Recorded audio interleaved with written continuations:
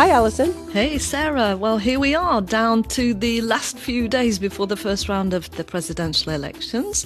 That's happening on Sunday, so just 3 days from when we're recording the show. Yeah, and it's probably worth a bit of a rundown of what's going on. So there are 11 candidates running against the incumbent, Emmanuel Macron.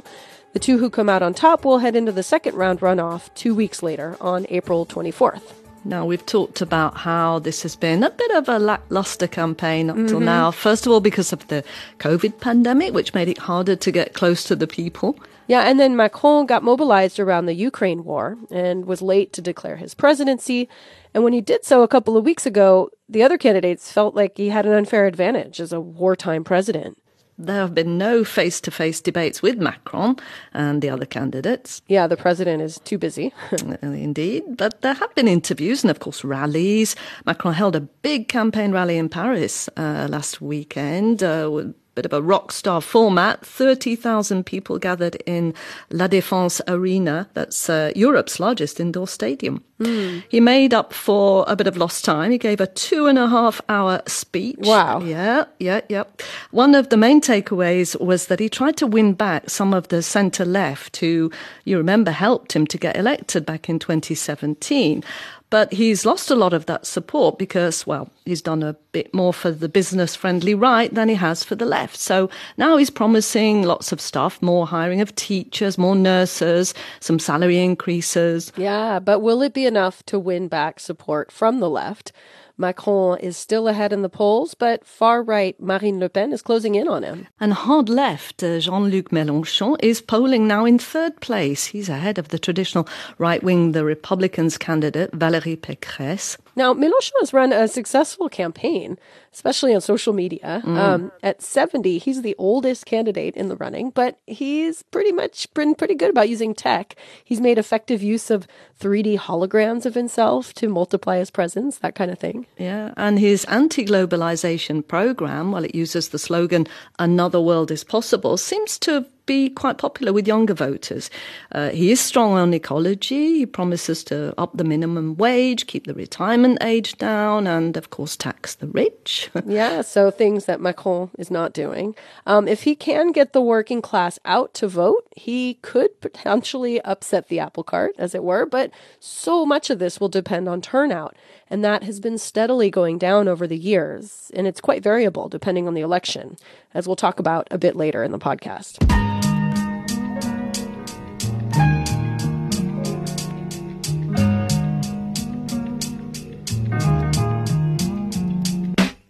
So those are the candidates, Sarah, but what are the main issues, you may ask, in this election? Well, you'd think, what, healthcare, unemployment, maybe climate change? Yeah, you'd think, wouldn't you? But the one issue all the candidates are talking about is cost of living or spending power. Le pouvoir d'achat, as they say in France. Right. Inflation is running high at around 4%, and prices of food are going through the roof, petrol, energy prices are going up. It's all very tangible for everyone. And the war in Ukraine is making things worse, pushing up petrol and energy prices. People are now worried they won't be able to heat their homes next winter or run their cars. So candidates are desperate to show that they will put money back in people's pockets. Macron's already said if he's re-elected, he'll index pensions to inflation. His main rival, Marine Le Pen, has promised to lift VAT on some basic necessities, including food. The government has already capped the price of gas for a few months, and it's just knocked 15 cents off a litre of petrol. And Macron, of course, knows only too well how angry people can get over fuel hikes. Yeah, he does. His attempts to introduce a tax on diesel, you'll remember back in the autumn of 2018, sparked the so-called yellow vest or gilets jaunes protest movement, yeah. And it really rocked the first half of his term. For 60 consecutive weeks, working people mainly from small towns went out on the streets every Saturday to protest over the cost of living and social injustice. It ended up being a revolt against Macron and the government itself. The protesters saw him as, well, autocratic and very out of touch with the people. The protests in big cities like Paris often ended in violence.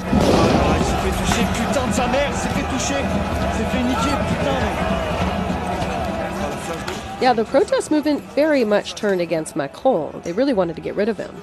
Yeah, that didn't happen, of course. The government threw big money at the problem. It abandoned the fuel tax. It raised minimum pensions. It organised a series of debates all over the country to hear about people's grievances. Yeah, the grand débat. But then the COVID lockdown, March 2020, it more or less put an end to the movement. But it didn't kill it altogether, and there is still a yellow vest spirit. And some militants see these elections as a way of finishing the job, if you like, getting rid of Macron through the ballot box. At least that's the view of two women yellow vest activists I spoke to, Agnès and Nathalie. They feature in a recent documentary film called Un peuple. The filmmaker Emmanuel Gras spent 6 months at the height of the yellow vest movement following them and other activists in the small town of Chartres. That's about 100 kilometres southwest of Paris.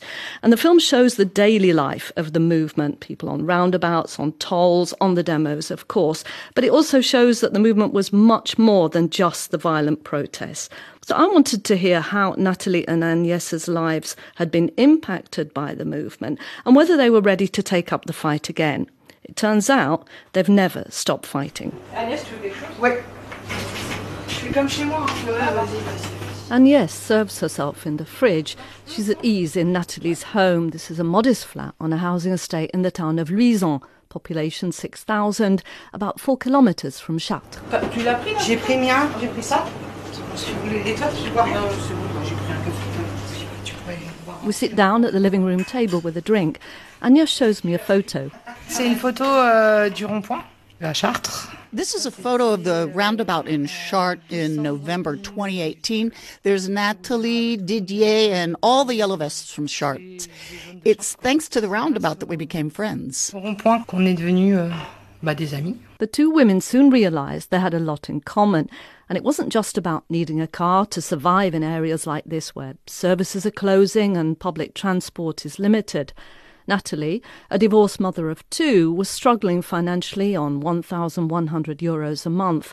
She'd also become a carer for her sister, who'd been diagnosed with multiple sclerosis, but who couldn't manage on the poor invalidity benefits she got. Il y aurait eu que l'essence, je serais pas sortie. Mais c'est tout l'ensemble. If it had only been the fuel tax, I wouldn't have protested. But for me, it was about spending power and the health system. What happened to my sister was unjust. She'd worked for years, up to 17 hours a day. And then when she became disabled, suddenly she was worth nothing. That's how she felt. And I was no longer her sister. I became her carer. It's tough, emotionally, physically. That's really what got me into the movement. C'est lourd émotionnellement, c'est lourd physiquement. C'est en grosse partie pour ça que je suis sortie. Agnès, also divorced with a disabled child, had slipped into debt. Moi, quand j'ai eu mes problèmes financiers... When I got into financial straits, the state didn't help me. Food banks did. I felt very ashamed at the time, but now I don't. Because on 17 November, when I went to the roundabout, I realized there were thousands of people like me. Sur le rond-point, je me suis aperçue que j'étais pas seule, qu'on était des milliers. The roundabout was the Yellow Vest HQ, where members met, discussed strategies and planned their actions. Those early months in the winter of 2018 were cold and noisy, but there was a spirit of solidarity that carried them along.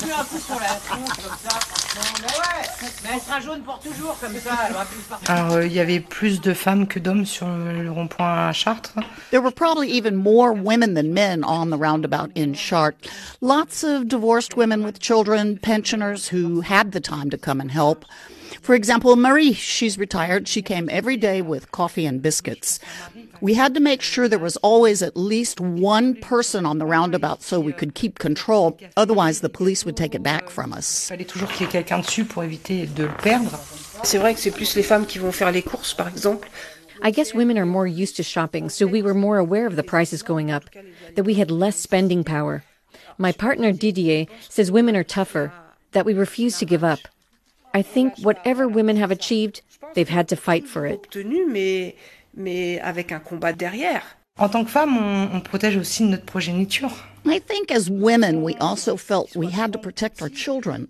When we saw we couldn't make ends meet, couldn't fill up the fridge for our kids, it made us even more determined. On a envie de s'accrocher encore plus. C'est vous qui gérez le pays. Pourquoi toujours au plus riche? Pourquoi pas au foyer modeste? Attendez. On était heureux en France. On devient malheureux, Monsieur le Président. On devient malheureux. Anger was also fuelled by the way the Yellow Vests felt the government, and Macron in particular, was portraying the movement. J'ai la haine, j'ai la colère. I am so angry. Angry with all these politicians who've dragged us through the mud, demeaned us, who look down on us. We're kind of subhuman for them. Ouais, on n'est plus des êtres humains pour eux. The anger fuelled the movement and the protests.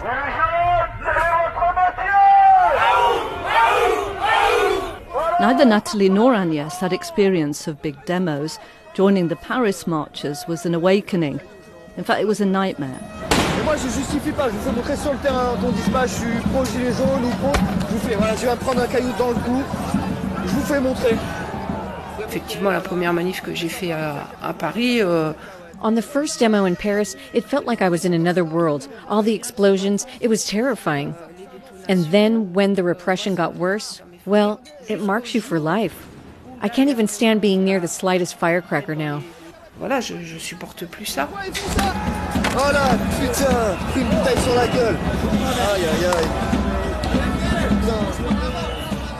C'était le 1er décembre. C'était la première manifestation de ma vie que j'ai pu faire à Paris. My first demo in Paris was on December 1st. I just went along thinking I'd show I was unhappy with the government.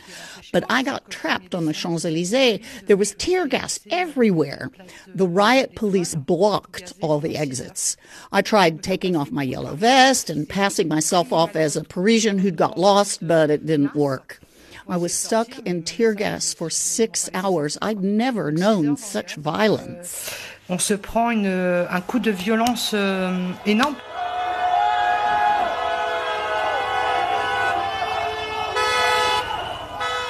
The women admit the movement didn't achieve much in concrete terms. The government launched a so-called Great Debate, to which they weren't invited, and rolled out Macron bonuses, allowing companies to give bonuses of up to €2,000 to their employees, free of social charges. But these women haven't seen much of it. J'ai eu €6,57. I got €6.57. That's what I got thanks to Macron. It's a total piss take. C'est juste du foutage de gueule. To cushion the spike in petrol prices, the government recently cut 15 cents off the price of a litre of petrol. Derisory, says Agnès. Il a fait le plein, Didier, 103 €. Didier just filled up the tank and it cost €103, up from €70 a while ago. So I'm €33 worse off. J'ai perdu 33 €. She takes out a calculator to work out what difference the 15 cents fuel reduction means for her. Alors, 50 litres fois 0. Let's see. That makes €7.50. Seriously. Donc non. Non, puis on en a quand même marre hein, de nous balancer des miettes comme ça. We're sick of being handed crumbs like this. 15 cents off petrol, €50 here and there for energy or whatever. They're throwing us peanuts to keep us from taking to the streets. And at the same time, you've got all this corruption, tax evasion, GAFA not paying tax, fraud, and conflict of interests in politics. They do nothing about that. It drives me crazy. Ça me rend dingue, quoi. Despite the deep resentment, Nathalie and Agnès say they will vote in the presidential elections. Je vais aller voter, oui. I will vote to stop Macron getting re-elected. Dès qu'Emmanuel Macron repasse. Voilà. Oui, moi je vais voter. Je vais faire un vote contre Macron. Ça, c'est... I'll vote against Macron. It's important to vote because women had to fight hard to have the right to vote. So even if it's just for that reason, I'll vote. Et rien qu'à cause de ça, je vais voter, oui. While Agnès isn't voting Macron, she admits she owes him something. On n'a pas eu la liberté. On n'a pas eu l'égalité. We didn't get liberty, we didn't get equality, but we discovered fraternity through the Yellow Vests. People are no longer just looking out for themselves. Les gens ne regardent plus que eux. Being part of the Yellow Vest movement has also made these women far more politically aware. They set up an online platform called Objectif RIC, the Citizens' Referendum Initiative, to promote a form of direct democracy and keep the powers in check. It's the very opposite of what Emmanuel Macron is doing, says Agnès. Lui, il prend ses décisions tout seul, il l'impose à tout son peuple. Nous, on veut que le peuple He makes decisions all by himself and imposes them on the people. We want the people to decide for themselves and impose rules on the government. So it's the opposite of what the government is doing. I thank Macron for that. His disdain for the yellow vests, his inability to listen, everything he said about us has made me more political, forced me to improve my knowledge of politics. I've pushed my limits. I never would have thought back on 17 November 2018 that I'd be capable of so much. De 17 novembre, je pensais pas en être capable, quoi. So these women say they're going to vote. Any sense of how? Well, they wouldn't say, just that it would be against Macron and not for the far right. Interesting. And what if Macron is reelected, which is a likely possibility? Well, it depends on the margin. If it's very slim, like it was last time, then the women think it could ignite a new wave of protest. They are certainly willing to get back onto the streets, not necessarily wearing a yellow vest, but as fully paid up French citizens with, this determination to make the voice of the little people heard. Yeah, huh. And are there any signs that the yellow vest movement is taking off again? I mean, I'm thinking about all these protests in the last few months against the COVID vaccine pass. I mean, there were a lot of yellow vests in those demonstrations. Yeah, there were. But Nathalie and Agnès told me that the anti-pass demonstrators were, on the whole, leaning on the yellow vests because they had a lot more knowledge of how to run a movement, how to organize demos, and how to deal with the police and police violence and so on. So there was more coordination between them, but the yellow vests weren't necessarily at the forefront of that. More recently, there was the anti-pass convoy that was inspired by what was happening in Canada, and even if it was short-lived, that did bring thousands of yellow vests onto the streets. And there are, Sarah, reports now of a few roundabouts in France being occupied again. So the embers are definitely there. Now we just have to see what the 24th of April brings. Je suis d'ici depuis longtemps. Je n'ai personne qui m'attend. Tous mes amours sont des passants. Pour m'en aller, il me suffit d'un mot. So now to something a bit different. Back to 1946, on the 13th of April, so 76 years ago this week, France closed its brothels, all 1,400 of them, 180 in Paris. And all this thanks to a woman named Marthe Richard. So she was a World War I spy, right? Yeah. And she knew Matahari, who we've talked about in a previous podcast, episode 40. Yeah, Marthe Richard had a very colorful life, and it was only when she was older that she turned to politics and then turned to getting rid of the brothels. So she was born Marthe Bettenfeld on August 15th, 1889, into a very poor family. She started as a tailor's assistant, but then fell in love with a man who turned out to be a pimp, and he pushed her into prostitution when she was just 16. She worked in a brothel near a military base in Nancy in the east of France. And at the time, brothels were legal, weren't they? And they were policed to make sure that prostitutes didn't pass on diseases such as syphilis. And Marthe did get syphilis and was accused of giving it to a soldier and was chased out of town, essentially.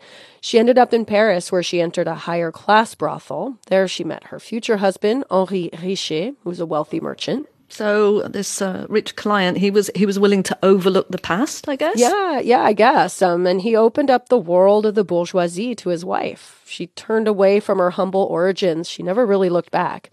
Richet introduced his wife to flying. He had an airplane. Marthe became the 6th French woman to get her pilot's license.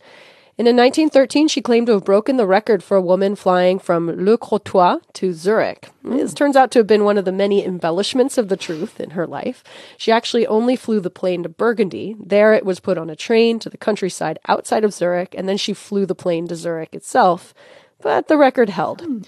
At the start of World War I, Marthe Richet wanted to fly planes for France. Which wasn't easy for a woman at the time. No, and pretty much impossible. She was rebuffed. Her husband was killed in the war in 1916. She redoubled her efforts to get involved.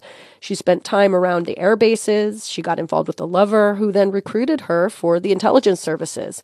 She claims to have been the first spy taken in by Captain Georges Ladoux, who was the head of France's counterintelligence service. Who later recruited Matahari. Yep, they actually knew each other. Richard, whose code name was Alouette, or Lark, was instructed to get close to Hans van Kron, who's the naval attaché of the German Navy in Madrid. Here she is in a 1974 interview looking back on the experience. Quand je suis entrée en relation avec le baron von Kron, j'étais déjà décidée à le trahir. Il avait tellement confiance en moi. When I got into the relationship with Baron von Kron, I had already decided to betray him, she says. He had a lot of trust in me. And then when asked if she fell in love with him, she said no, because she had just lost her husband in the war. Getting involved with von Kron was a form of revenge, she says. So how successful was she then as a spy? Well, the mission ended badly. She was actually denounced. She had to leave Madrid quickly without support. She was never officially recognized by France as a spy. Later, Ladoux, her handler, published a fictionalized memoir. That was in 1930. And in one section, he raised questions about the role of a French spy that he called Marthe Richard. It was mostly an invention, but Marthe Richard claimed half of the book's vast royalties. She then adopted the name Marthe Richard and wrote her own memoir to set the record straight. My Life as a Spy in the French Service became a bestseller. It was adapted into a film in 1937. During World War II, she again offered her services to the French resistance. And after the liberation of Paris, known as the heroine of two wars, Richard went into politics. She was elected to the local council of Paris's 4th arrondissement, and she took on the mission of closing brothels. Now, brothels were considered to have been a key part of intelligence gathering, right, during the occupation of France by Nazi forces under the Vichy regime. Yeah, and then there were horrendous stories of women being bought and sold like cattle between brothels. But there was resistance to closing them, not the least of which because politicians regularly visited a handful of high-end brothels. So not much political will, then, to get rid of them. No. But Richard managed to get a ban passed locally, and she began a national campaign. She addressed Parliament in 1945, saying it's time to fight against the commercial exploitation of prostitution. Women are not slaves, she said. And she knew this firsthand, of course, given her experiences as a prostitute as a teenager. Yeah, though interestingly, at the time when she was fighting this, her past as a prostitute wasn't known publicly. It was actually her opponents who dug it up to try to undermine her work.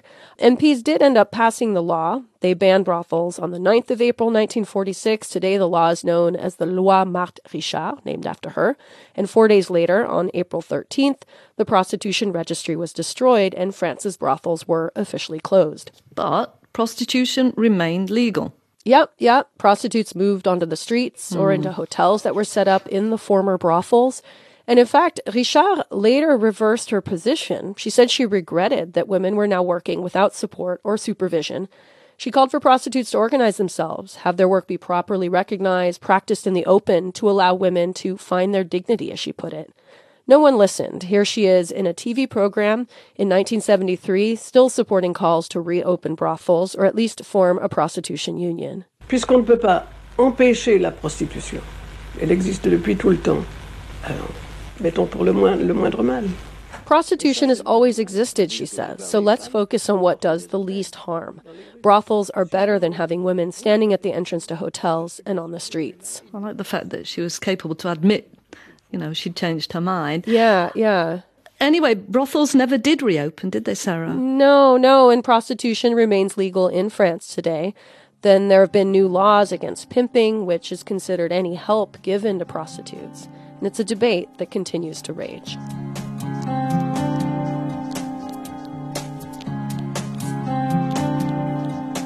So now back to the presidential election campaign. Yeah, we just can't escape it. Nope, not at all. Now, for all the politics and the promises, the key to this election, as we said, will be turnout. And that has been steadily decreasing in France over the last several election cycles. Now, it's worth mentioning that France tends to talk in terms of abstention rates rather than turnout. So we talk about those who do not come out to vote. Yeah, and abstention rates have been on the increase. So there was a 22% abstention, so those not voting, in the first round of the last presidential election in 2017. This compared to 16% just a decade earlier. And this matters because those who don't vote, the abstainers, tend to be younger, poorer people, and then they end up not being represented when it comes to elected officials, so we're increasing inequality here. So what is going on? What's the explanation? Well, what's interesting to note is that while abstention is on the rise, it does vary depending on the election and the issue being voted on. So in the 1960s, people voted in every election no matter what. Today, it depends. Presidential elections do get the highest turnout, don't they? Yeah. And when you look at legislative elections, which are usually held a month and a half later, it's dramatically different. So if you look at the first round of the 2017 legislative election, you had only 49% turnout, 51% abstention. Again, comparing this to 22% abstention for the presidentials. This variability shows that voting is no longer seen as a duty, maybe no longer seen as useful for certain things. At least that's how Vincent Tiberj sees it. He's a professor of political science at Sciences Po Bordeaux. He just put out a book of essays about voting behaviors in France called Extinction de vote, vote extinction, looking at the phenomenon. I talked to him about how voting has changed drastically in France over the last couple of generations. We used to have a major voting culture, which was a duty-based vote. So the duty-based vote was a vote that you cast because this is a duty towards the society, because people have fought for defending this right. And so whatever the question, you show up at the voting station. And this culture of voting does not mean that voting was a strong sense of values, etc. That was a duty. That was also very close to this idea of a vertical democracy where the president, the big boys were deciding instead of the citizens. So you say basically, I'm going to put my trust in these elected officials. They're going to run things. The agreement we have is I'll go vote and they do the work of governing. But you're saying that today that's breaking down. Well, this culture is still very strong among people born before the Second World War. And this culture is less and less frequent, has almost disappeared in the new generation, people born after the baby boom or the millennials. The citizens don't believe both at this idea of vote as a duty, but also that politicians are the people who know better. The idea that, actually we, the people, need to be much more involved and we shouldn't just leave it to the politicians. Exactly. And this is not typically French, actually. We see this kind of changing culture in other countries. Now citizens are challenging elites and no more obey to their electoral proclamations. We've definitely seen that here in France with the Yellow Vest movement. That was sort of their entire thing. The elites are running things and we're not involved. How do you see that movement sort of affecting the way people are involved in voting? The Yellow Vest movement is very interesting because this is not ordinary protest citizens. They come from the middle class, they come from remote cities or remote areas. They are not well organized. But this kind of thinking was already present in other social movements after the 2008 economical crisis, where people are less and less connected to official organization and more using personal networks, citizen networks, etc., etc.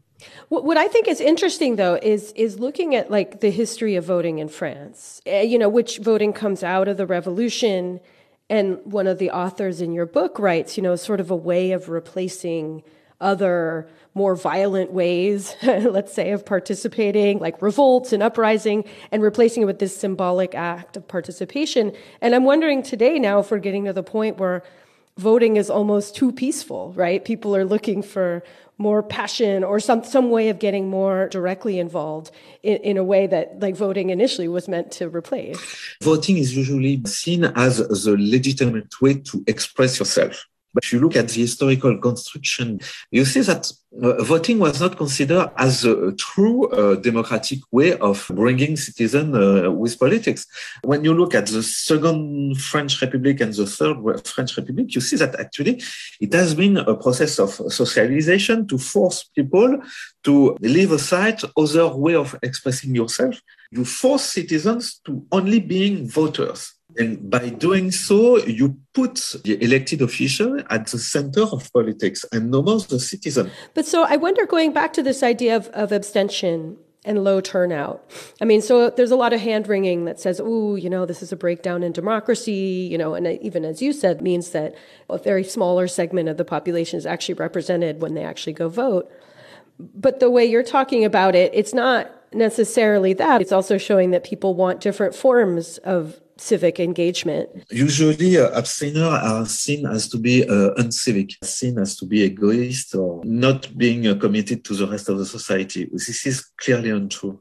And probably a lot of abstainers are actually citizens who participate in the collective life using other ways and probably better ways of expressing themselves. They probably think that, participating in a community organization is much more efficient when you want to be a citizen.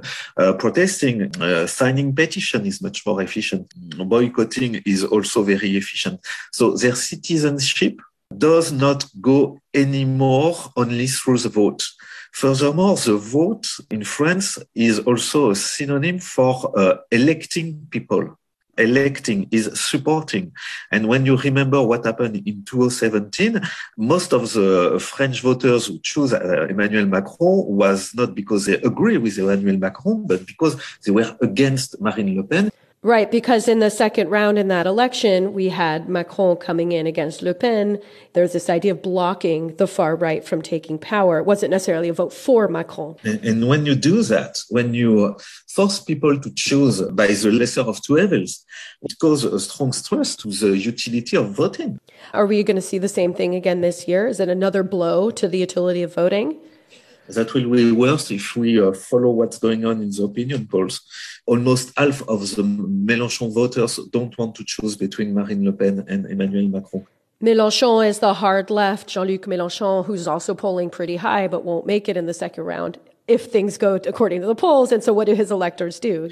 Yes, and to vote for Emmanuel Macron in 2017, where he has no balance sheet, when he was new in politics, than today, where actually you can judge him by his deeds, by what he has done during the 5 years, his first mandate. I don't think that this presidential campaign was enough for solving these democracy challenges.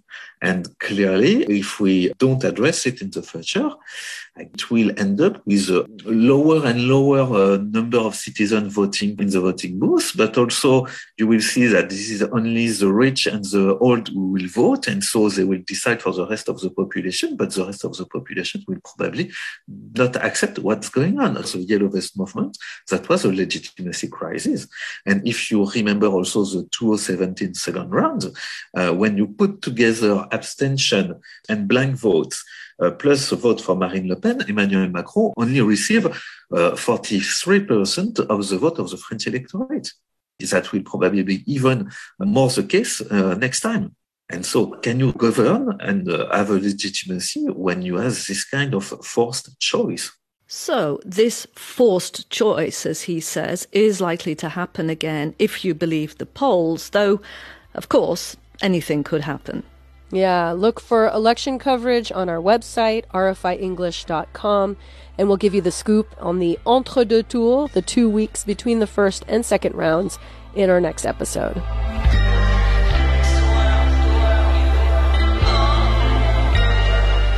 And that's it for the show. Spotlight on France is a production of the English service of Radio France International. This episode was mixed by Nicolas Doreau. And if you want to get in touch, do send us an email at spotlight.france@rfi.fr. You'll also find us on Instagram, Spotlight on France. You can find previous episodes at rfienglish.com or wherever you get your podcasts. We'll be back in 2 weeks' time on Thursday, April the 21st. Bye for now, Sarah. Bye, Alison.